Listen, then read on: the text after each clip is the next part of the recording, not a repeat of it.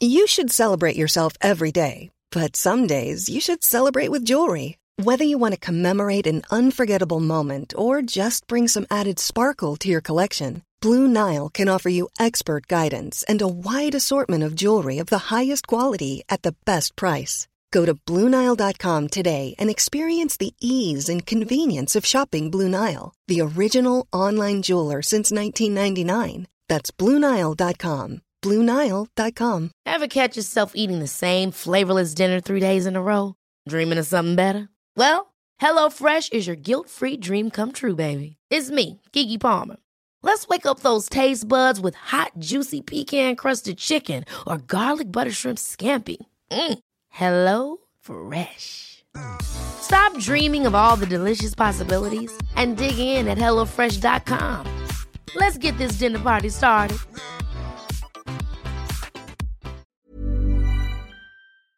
I went to London because, for me, it was the home of literature. I went there because of Dickens and Shakespeare. No, let's say Shakespeare and Dickens, to get them in the right order. Ben Okri. London, Michaelmas term lately over. London? Okay, you know where you are. A radical transformation. Very radical transformation. I'm morally outraged with what's going on. I got very excited this week. Seems reasonable, doesn't it? As soon as you scratch the surface, you realise gore happened all across London. Every open square would have a gallows. Place called the Kittle Hoosie. Saw your Geordie's Grace riding on a goosey. What the hell is that? When a man is tired of London, he's tired of life. So what was the first thing that caught your eye? The South has an overstuffed walrus. It's very important history. A handwritten letter from Charles Dickens. There's a piece of information we're missing here somewhere. You snake through the city, immersing yourself in the sights, sounds, and for the Jewish community who came over in their tens of thousands from Russia, from Poland. We are doing a modern take on Morris dancing. When did he think the Second Coming was going to happen? Yes, Boris. He wants to put an airport. The tone with which Boris has announced that is fatigue. Yes, the city is always changing. People frequently say to me, won't it be wonderful when it's finished? And I say, no, it'll be dreadful. It'll mean it's dead. Inform and entertain. That's what it's about. London is a modern Babylon. That's very true. Can we have some of the detail here? Hello, it's Friday, March the 1st, 2013. I'm N. Quentin Woolf, and this is Londonist Out Loud, a podcast of news, views, and curiosities from London, UK. As ever, you can download the show free on iTunes, hook up on Facebook at Londonist Out Loud, tweet me at Londonist Sound, or see pictures of our guests via Londonist Out Loud on Instagram.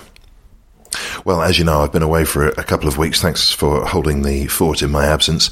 A bit of correspondence to catch up on here, not least from Robin Winning over in Santa Rosa, California. Thanks for listening, Robin, and thanks also for your message asking, where we are. Well, everybody needs a holiday, but we're back now and ready to serve up a menu of material in March. We've got some fascinating stuff around the railways in coming weeks. We'll also be investigating a church that claims to be the oldest in London and what a history it's got. This week, we've got more sheep than you can shake a stick at.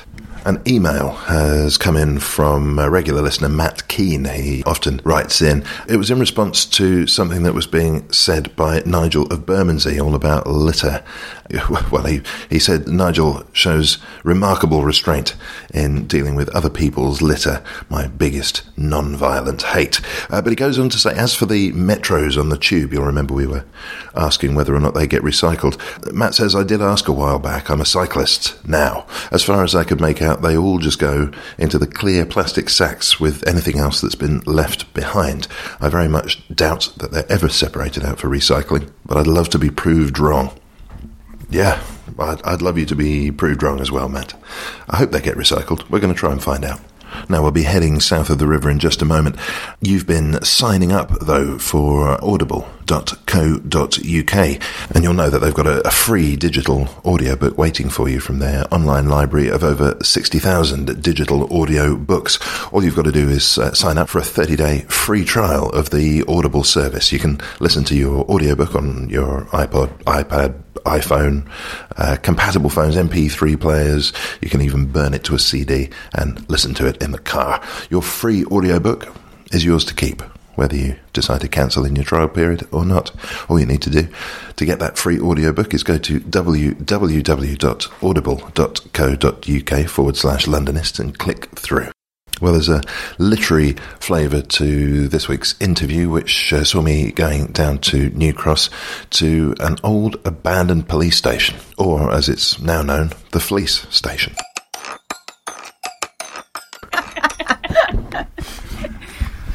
Well, hello. I am in New Cross today on the border with Deptford, and some strange pre-interview discussions going on here have already included sheep. We're not allowed to talk about another animal that's featured so far.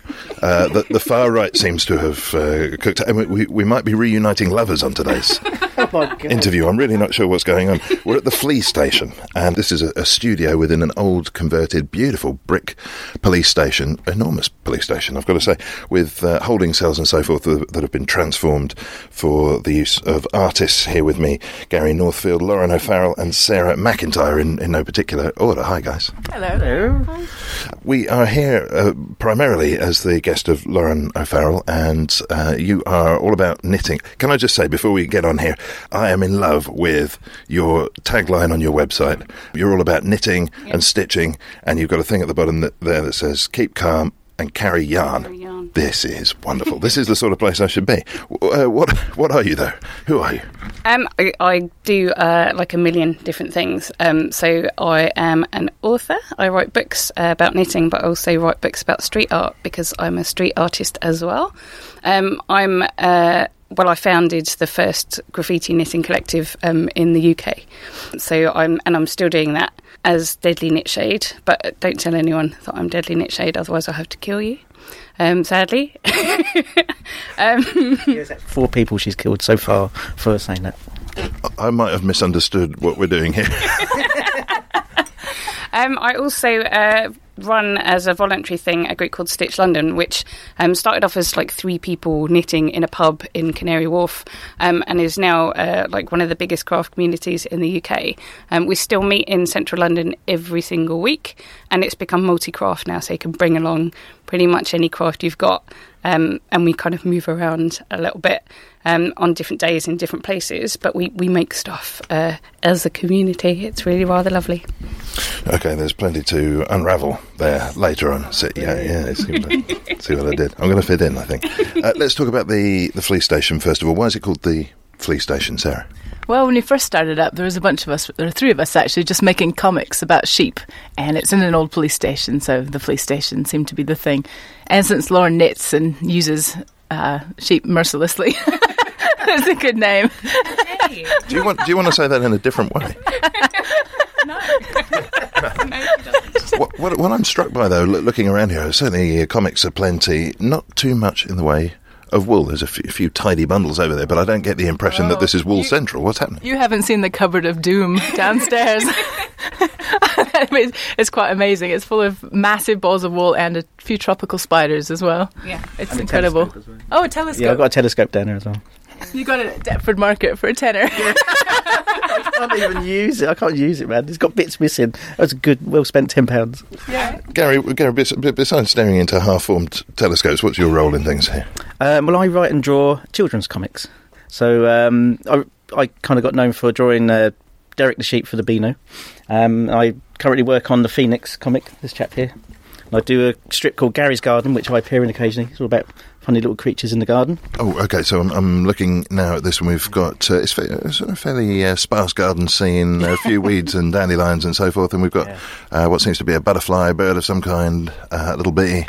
Yeah. And are these these are the main characters? No, it kind of changes every week. I have something completely different. So this particular one is the monthly meeting of the Mimicry Club. So they're just having a little meeting, and nobody really understands what mimicry means, and the boss gets very angry. So like a slow worm turns up, says, "Oh, is this Mimicry Club?" And everyone goes, "Snake, run for your lives, run for your lives." Goes, "No, not actually a snake. I'm a slow worm." "Well, you look like a snake to me." It's like, "Can I join then?" No, snakes allowed. Well, as you can hear, listener, this is going to be a dour and ill-humoured episode, if ever there was one. Let's return to wool for a moment, and we've got Stitch London, Stitch New York as well, but let's obviously, we know what the show's about, let's focus on London for the time being. The book Stitch London that I can see has some bobbies on the beat, all stitched from wool, I presume. Yeah. How does this work? What are you doing with wool? What is this, because you formed this first ever guerrilla knitting collective. What does that mean? Yeah, so they're totally two different things, weirdly. One is the Stitch London book. You can basically knit little bits of London, so you can make your own Big Ben, Tower Bridge, etc. But you can also make cool stuff like, not that I know where it is, but my scarf is basically in the colours of the tube, and it's knitted in a tube, and it's got a little oyster pocket. Oh, right, here it is. So it was hell, actually, to try and find colours that match the tube lines. Think Doctor Who. But see, Oyster Pocket, useful. So it's like a collection of useful stuff, but also just crazy stuff to do with London. And it's the most London-y knitting book in the whole world, basically. Are you producing and selling this stuff, or is this so that other people can follow your path? It's so other people can follow my patterns, and the stuff that I actually produce is street art. So I make street art in London, and occasionally do commissions for people like the Natural History Museum over there. See the orange thing? That's a giant squid that I made for the Natural History Museum out of carrier bags. His name is Plachi. He's actually on Twitter. He's got his own Twitter account. But he was like a commission. So I do the two different things, really. He's life-sized version of Archie, who's the giant squid in the Spirit collection of the Natural History Museum. So get to do cool stuff. And I'm presuming made out of carrier bags to say something about the environmental consequences of mistreating the sea. To be perfectly honest, made out of carrier bags because it's really cheap.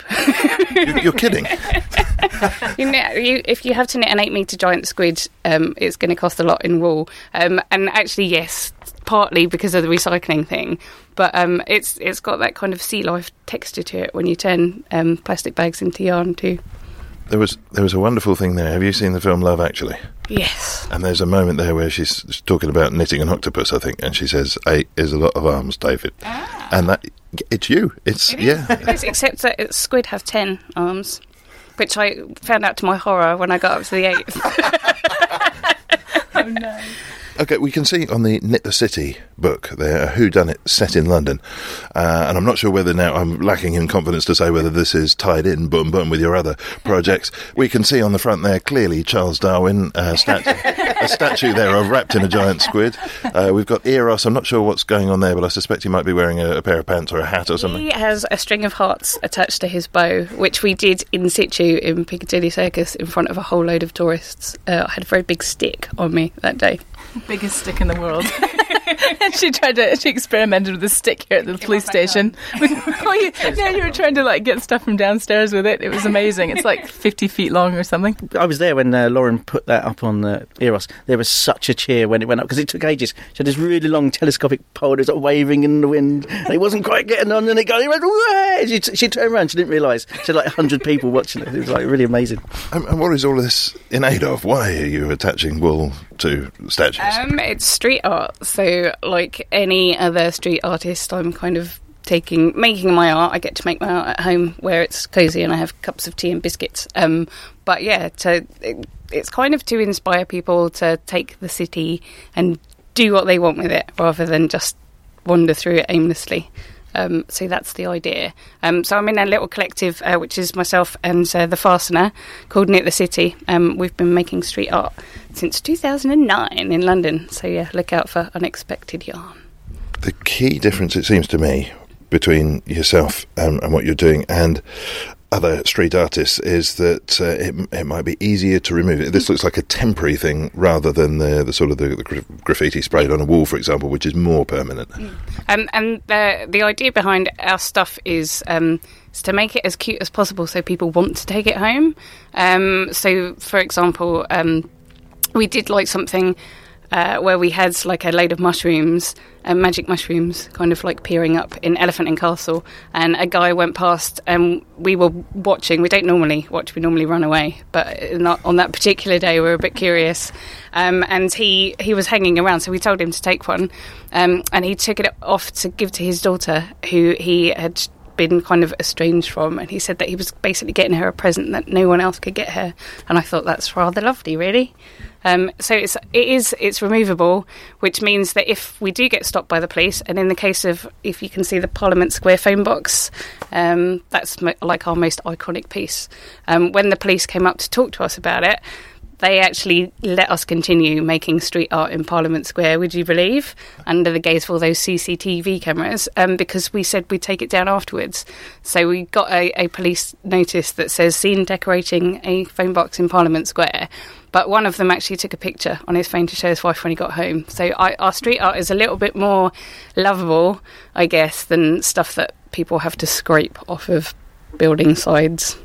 Right, yes, it seems this is a missing link almost in between, on the one end, sort of hard and fast, and you can't take it away, graffiti, which is, some people don't find it particularly welcome, and maybe some of those kind of book-sharing schemes where people leave things that they want to share around. I can't help noticing, Sarah, that you are looking at sheep. Oh. This is my book, actually, Vernon Lettuce. It was just, we were talking about sheep and how we got involved, and this was the comic I was working on when we got to this police station. I should describe, actually, Sarah's taken a Jackanory style pose here in a grandmother's type chair, crossed her legs, opened the book. Anyway, it's about a sheep named Vern and his friend Lettuce, and it's inspired by Peckham, actually, because it's set in a sort of alternative parallel universe called Pickle Rye and Pickle Rye Park, and Vern is a park ranger in Pickle Rye Park, and he's got an obsession with moles, and he goes around trying to get the moles out because he's the park keeper, and the moles are little anarchists and run wild and destroy, basically, Peckham Rye Park. Is there a sort of message underpinning the adventures of these guys? Well, I don't know. I mean, it starts out about the moles, but then they end up watching this television show, this celebrity talent show, and they really want to do it, but they don't actually have time to go get talents, so they just go think they can do it on force of personality alone, and they get to the show and everything goes wrong colossally, but they end up saving London, so it's quite impressive.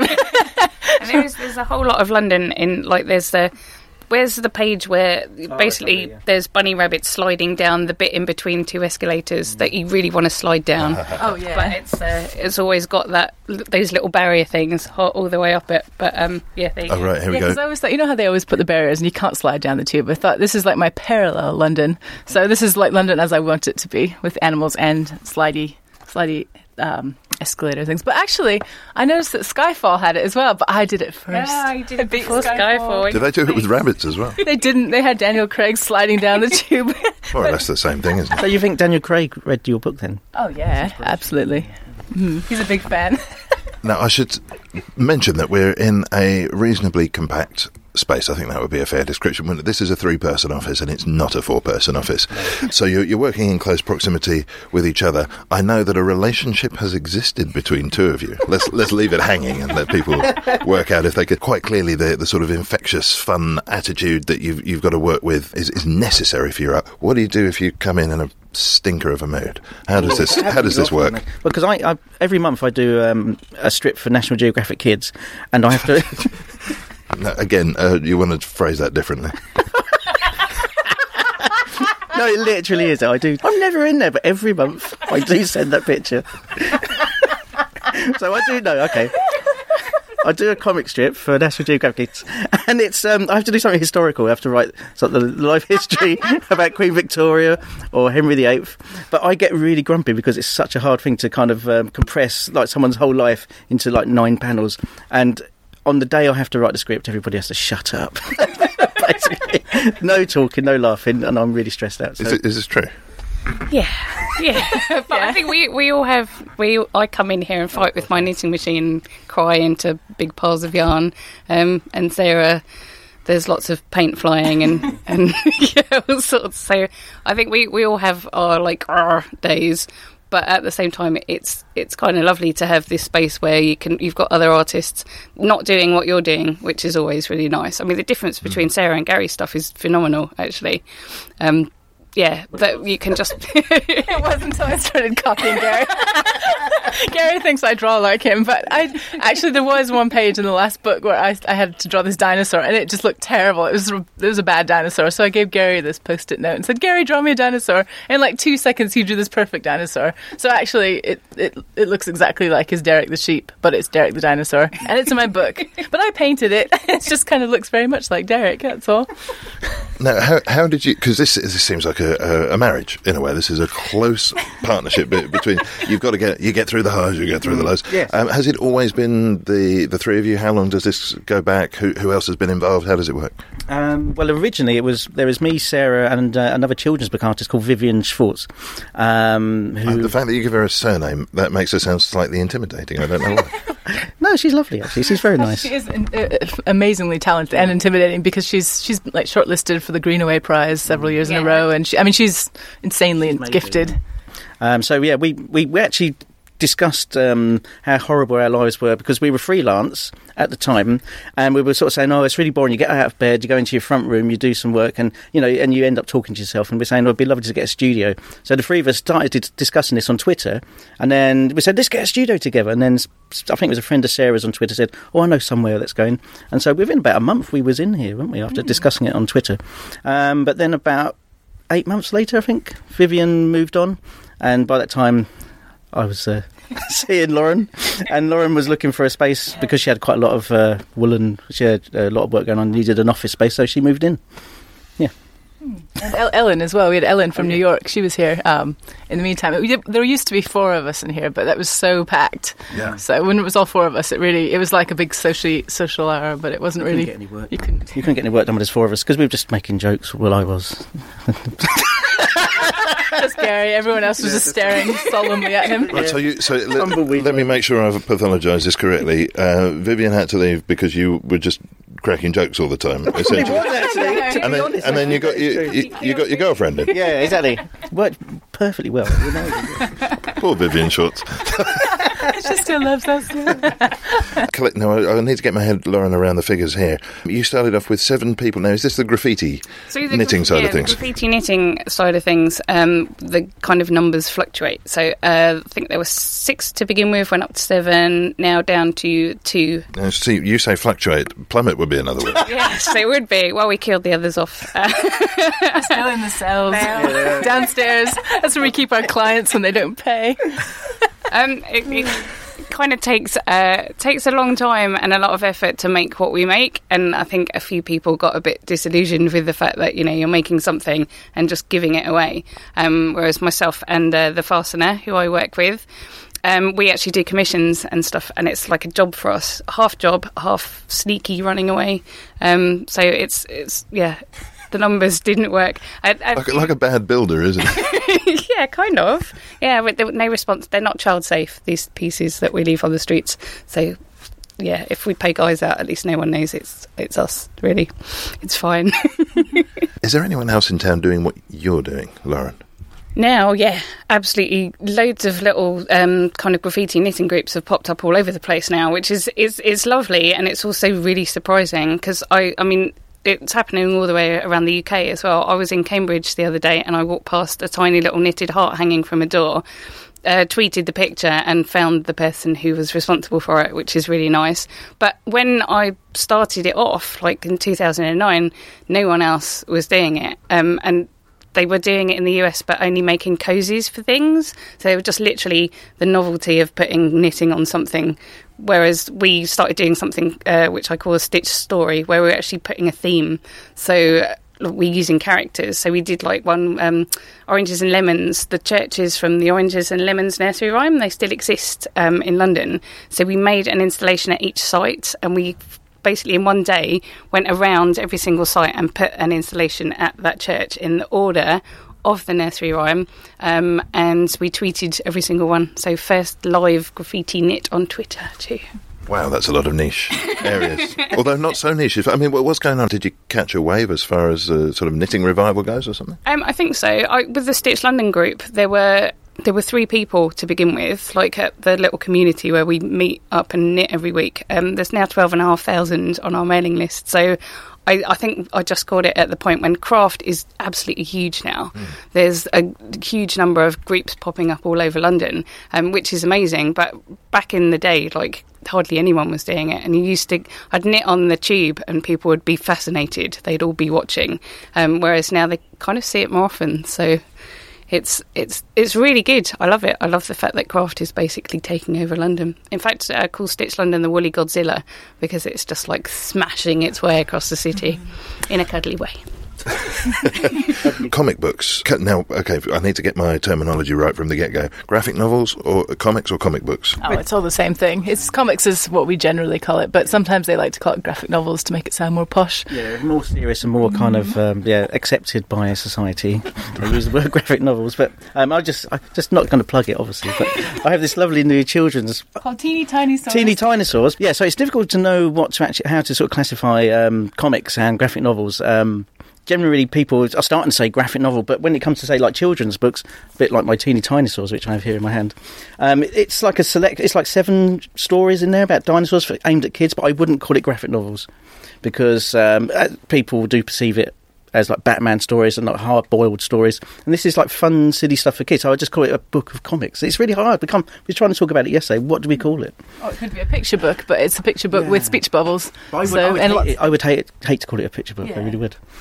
Let's talk about the comic scene in London more generally. And it's something I know nothing about. I don't even know what the route into this would be, except to ask, what the landscape looks like. So, well, there's just loads of people making little books in their homes, basically coming out of books, producing it on their printer, stapling them and bringing it to a comics fair and selling them, swapping them with other people. There's a Comiquette, which is a big fair, and there's one up in Leeds called Thought Bubble, and there's just happening all over the country. But I think London's really a big hub of comics community. Now you say that, I do remember having been to a comic convention for producers, and it struck me as being a really sort of cottage industry type affair on the whole. Yeah, I mean, you kind of have always had the Comic-Cons with, the superhero stuff. But I think there's a new revival of kind of people coming out who have other stories to tell, not superhero comics just so much. And it's a lot more actually joining with craft. So you get people who knit and make collage and other things coming in and adding a whole new dimension to comics. And it's really beautiful because you just get new stories, new ways of telling it, new ways of thinking about comics. And you could also call them artist books. There's a big crossover there. Something that comes across in more conventional types of literature, of course, is that the author finds themselves writing about themselves and the autobiographical details slip in. Does the same thing obtain with comics? Yeah, I mean, you get a lot of autobio comics, but I think you're pulling from the zine crowd. There's a big zine crowd as well that was different than comics. What's the difference there? Well, it's kind of people writing stories about their life, about London, but it tended to be less pictures. I don't know. It was more writing, and it tends to be more political sometimes. Was that the kind of zine scene from the 70s and the 80s? You mean? Yeah, and that you still see that crossing over with comics and craft, and there's a lot of mixing in a good way. I think it's kind of lightened up some of the zines. I was going to say that a lot of kind of self-published comics these days, they do tend to be autobiographical comics. I see, a hell of a lot of them actually, but they're just really beautifully produced, and they're so idiosyncratic each story. So it's lovely to see actually. Let's nail it down. What is the difference between a zine and a comic? I would say comic literally is you're dealing with the kind of picture box narrative, whereas a zine can be anything. You just like articles and collages and just whatever you want to throw at it. It's so fun to get like a little look into people's lives. You get people all over London who have completely different stories, and they're all telling them with pictures and interwoven. So you really get a sense of it. If you're reading a novel, a lot of time you're putting what you have in your mind on the novel and filling out the pictures. Whereas in a comic, you actually get to learn things from the pictures about somebody else's life. They're showing you instead of you having to make it up, which is great. You get to be in a whole new world. Well, there's a clear link there between what we've been talking about and something that you found, I think, which gave you an insight into the stories of two people presumably communicating with each other. Yeah, we were in Deptford Market and we were just kind of having a rummage and a ramble, and I come across this box. Having a rummage. Having a rummage. Oh, we loved it. I was getting ready for one of my National Geographic photos. And I come across this box. It was just full of these really old love letters. I thought, oh my God. And I said to the lady, how much are these? Goes, £1 for one and gives us 20 quid for the old box. And I only had like a £5 on me. So I run up to Lauren and Sarah and said, "Oh, give me 20 quid," or whatever it was. And we just look at this box, and they were like, "Oh my God, we have to buy the whole box." And it was just these beautifully preserved old letters between this guy who was in, I think, the RAF and his girlfriend who lived in Deptford, talking about his boils, mainly. But they were really, it's just so much stuff. We couldn't believe we had this big box of these, photos, everything. So you can really build up a whole life about these two people. So we're thinking maybe one day, probably not in a sort of too distant future past, I don't know which one go, but we will do like a project on it, definitely, based on all our different kind of angles of art. It was an amazing find. I mean, it's a box full of someone's life in the middle of, Deptford Market we love to bits because you can find anything there. I bought a load of billiard balls for £2.50 once. I don't know what I'm going to do with them, but yeah, you literally can find anything. Boxes of wigs, like old watches.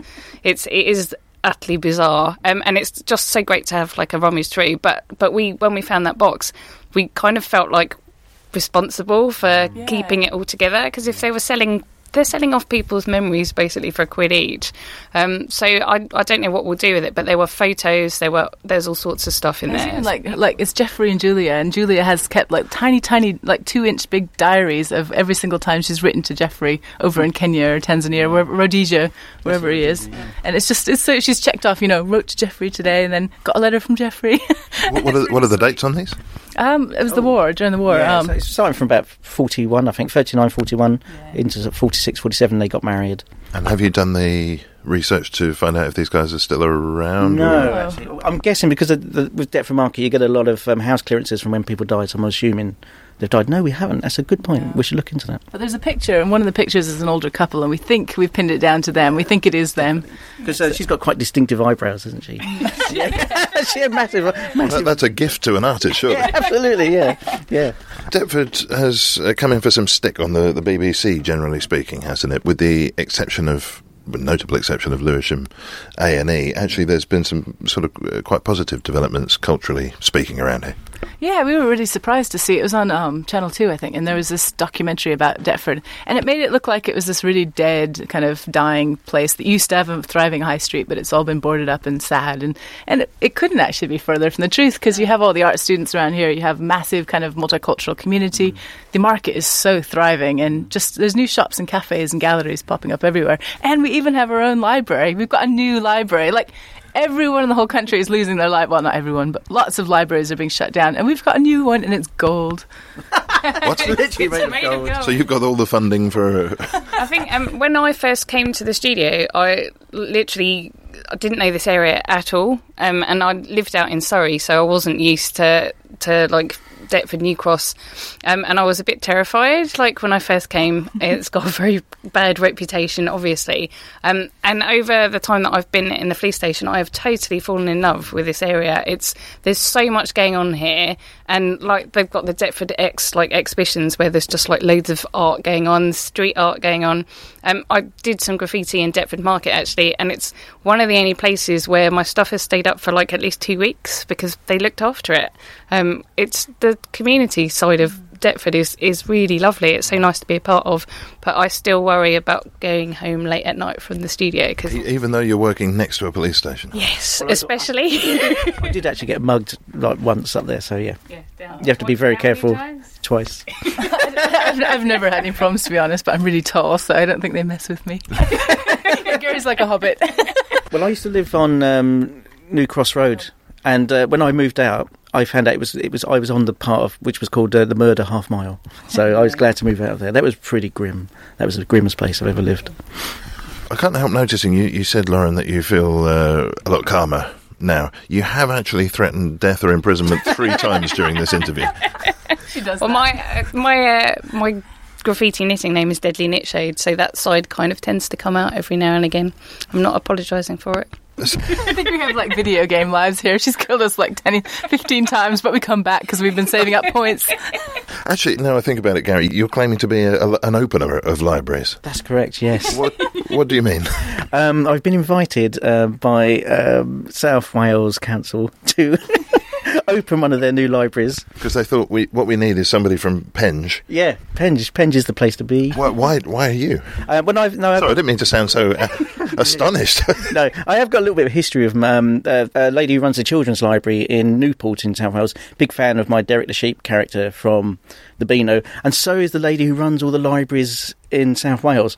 And so she specifically asked for me to come, and I've done lots of workshops for them, and they said, can we get Gary to open this library? So I'm hoping for the big scissors and the ribbon and everything, and the speech and things. So yeah, it's kind of what we do. I mean, we're children's book authors, so we get invited around to sort of dress up and be the Kate Middletons of England, and just we bless things and cut ribbons and do the job. It sounds as though you bless things. Yeah, I do the exorcisms. I don't bless anything, so I'm you bless London with your art. I do. There's some cheese going on there. What should we talk about in terms of things coming up? Because clearly there's a degree of not revealing exactly what's going to happen. Otherwise, the running away will be even more necessary. But what have you got coming up other than that? I know that the sort of publication clearly is part of your life. Yeah, so, Stitch New York literally just came out, so it's my New Yorkie version of the London book, basically. You can knit like Woody Allen and the Empire State Building and things like that, and a taxi that rolls along. Very exciting. Oh, and Holly Golightly. Yes, very cute. She is just all sparkly. But in terms of street art, there are going to be some very interesting things coming up, but I literally can't tell you. But one might be. I can tell you. We'll tell you. For a fiver, I can tell you. But one might be on wheels. So there you go. That's as much as I'm going to say. And are you even-handed in how you distribute your art around London? No. Do you know what? Actually, I tend to choose the areas that are going to have the best background. So hence Big Ben being in the background. I think we can get away with a lot more than like people who do street art with spray cans can, because we can take it away. But that means that I'm quite happy to march into the middle of Piccadilly Circus and do something, because I'll go, I can take it down, governor. But yeah, it's a lovely place to do street art in, like smack bang in the middle of the city. I tend to avoid like Shoreditch, Hoxton, where everyone else is doing the street art there. I kind of want to do something there with the cool kids. Who is exciting you in terms of street art at the moment? I still, like, every time Invader comes back to London and does more mosaics, I have his proper street art crush, Invader. Like, he does stuff in Paris, but he came back last year and did like bigger mosaics of his Space Invaders. So they're always quite amazing. But actually, it's the people who I have no idea what their names are, and stuff just pops up. This morning on the Overground, I saw just random words like along the Overground line from Crystal Palace, and the colours were really nice, and I was thinking, someone's actually had a think about that. Normally it's a bit messy and yeah, me, but it was lovely. So I love finding street art that someone's actually put a bit of thought into. And there's a lot of that in London. There's so much street art. I think I'm starting to notice it more and more, maybe because I am a street artist, but also because I think people are getting a little bit sick of businesses being able to do stuff and no one else having a voice. So well, there's just an amazing story fairly recently of one of the Banksys that was put up around the time of the Queen's Jubilee. The Turnpike Lane one. Turnpike Lane, yeah, and it disappeared from the wall, and it's just popped up in an auction house in the US. Sold for how much? Yeah. I don't know how much it was. Yeah, no idea how much it sold for, but they are. Somebody, I was reading about it online, and someone said, it would have been nice if he'd done it on a public building so that people could keep it. So obviously the person whose wall it was has sold it off for lots of money. But it's so nice that London is proud of its Banksys. It gives us street artists a bit of hope. Yes, that really is blessing a building to put a Banksy on there. What about you, Sarah? What's coming up? I'm just working on some books right now and doing lots of school events and festivals, but I'm actually right behind you. I'm building a giant wig out of cling film, which is really fun. It's going to be about 5 feet high, and I'm wearing it in Bologna at the book fair to promote a new book I'm doing with Philip Reeve called Oliver and the Sea Wigs. This looks nothing like a wig at this stage. I've got to say, this looks more like a voodoo doll or something. Yeah, it's. I've actually made a smaller prototype ones that I've worn, but Yeah, it's going to have massive curls all around. It's going to be a bit Marie Antoinette, but have like tentacles and sea life coming out of it.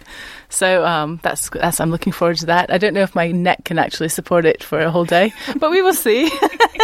And presumably people will want to have a look at this when it comes out. You're on Twitter, you have a website. Yeah, that's right. It's coming out with Oxford University Press in the autumn, and I'm really excited. It's at Jabberworks, actually. It's kind of like the Jabberwocky from the poem, but it's Jabberworks.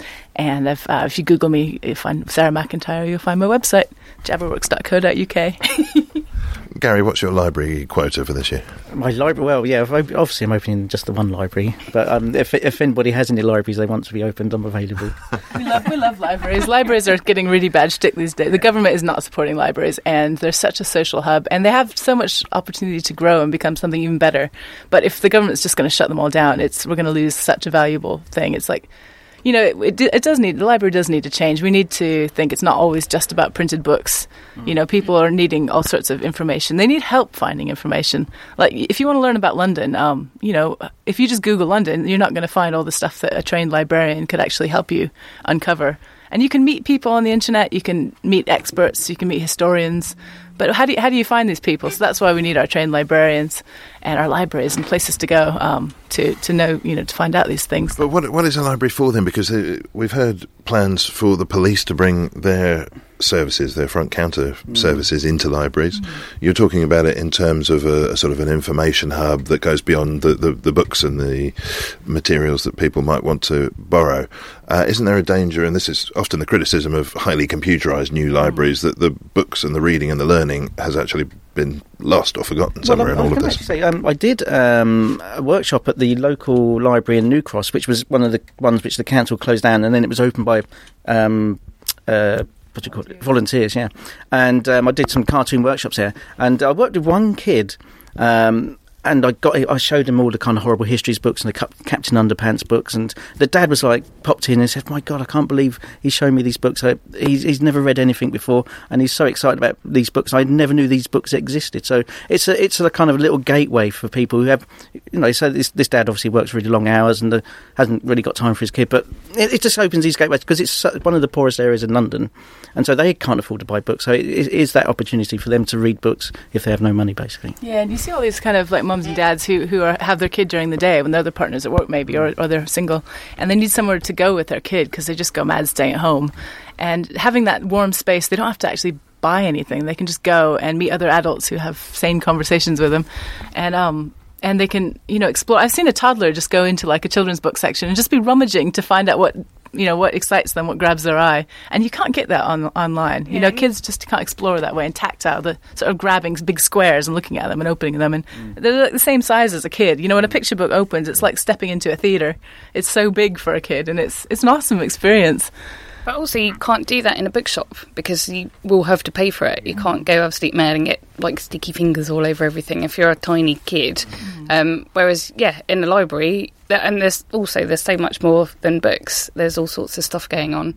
I know that the one in Crystal Palace, we've been kind of fighting to keep our library desperately.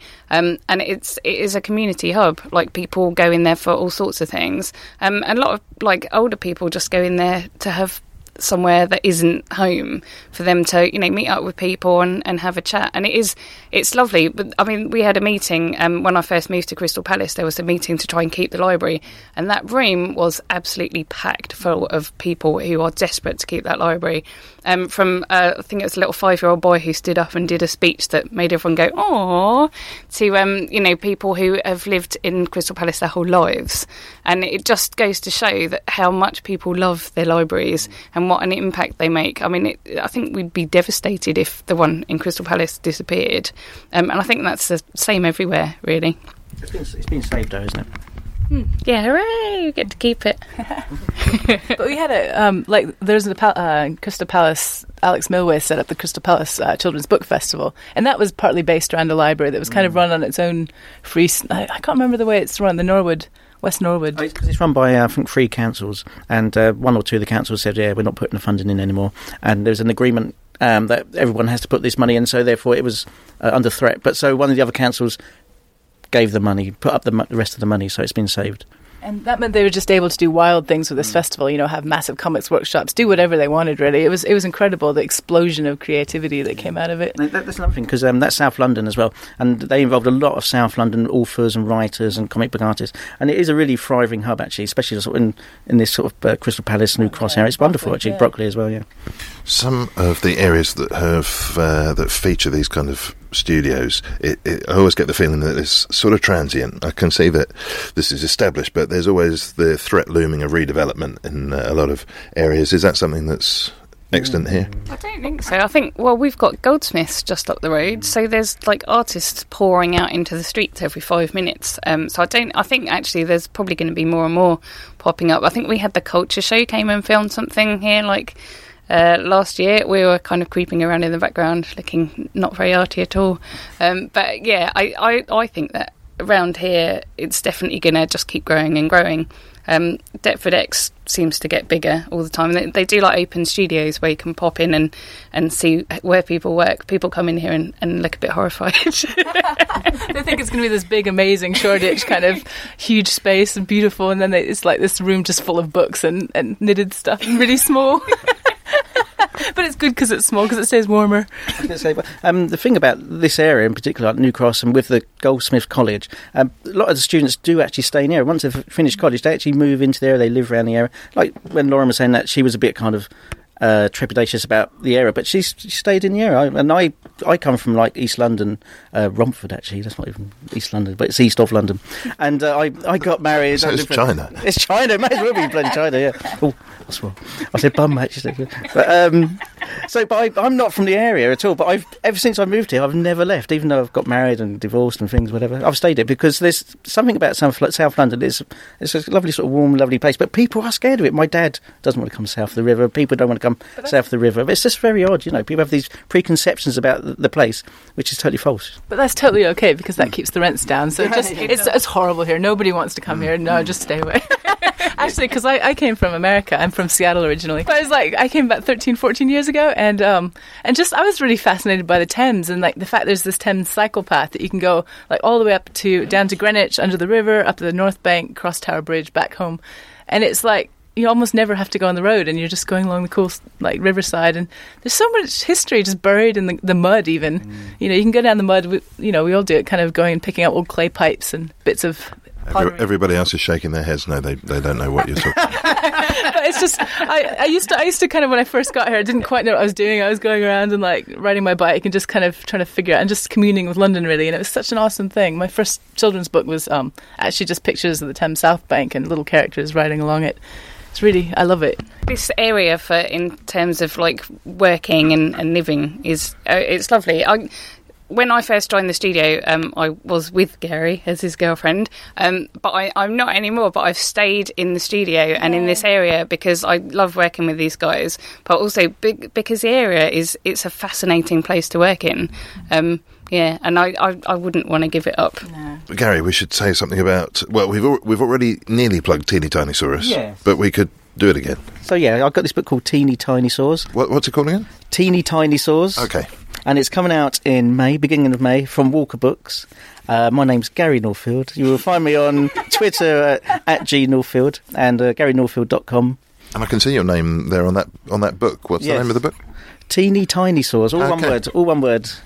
Put it into Google, you'll find it. And also, just to re-mention, The Phoenix is an amazing weekly children's comic. It's a very rare thing. There's not many weekly children's comics left in this country. You've got the Beano, and you've got this, and plus loads of kind of licensed rubbish. But this is creator-owned comics, all different kinds of adventures. And good ripping action going on. Oh, it's amazing. So, yeah, do check out your local independent bookshop and Waitrose for The Phoenix. And there's some art in there by the author of Teeny Tiny Saws. Yeah, his name is Gary Northfield. Right. We can't keep going at that kind of pace, though, Lauren. Where can people find out more about your knitting and other antics? So my website is whodunit.com. And I'm on Twitter as Deadly Knitshade, and also Plarchy. If you want to follow your squid, follow Plarchy. Instagram, Deadly Knitshade as well, and Facebook and everywhere else. And knitthecity.com for the graffiti knitting collective stuff. Right, sounds like a day's entertainment just going around all the different feeds there. Finally, I know there's a blog for the Fleece Station. What's that? Yeah, we have a website, thefleecestation.co.uk, all one word, Fleece Station. Gary Northfield, Sarah McIntyre, Lauren O'Farrell, thank you very much. Thank you. Thank you very much. Here she stands. And that's all for this week. My thanks for this week to my guests, Lauren O'Farrell, Sarah McIntyre and Gary Northfield. Thanks too to Bernie Barkley and Dave Haste. Theme and incidental music was by Jack Hurd and Rory Anderson. And I'm N. Quentin Woolf. By inch, waiting for the river's kiss, straining for the blue-ink waves calling from the shore. You can smother my shouts, stifle the cries, through these bones will like us till singing in the sunlight. Break the heart of anyone. Pray and please for this palace of the open sea. Faith turns sour, bitter with the rolling years. And you can smother my shouts, stifle the cries, but these bones will like us till singing in the sunlight. Break the heart of anyone.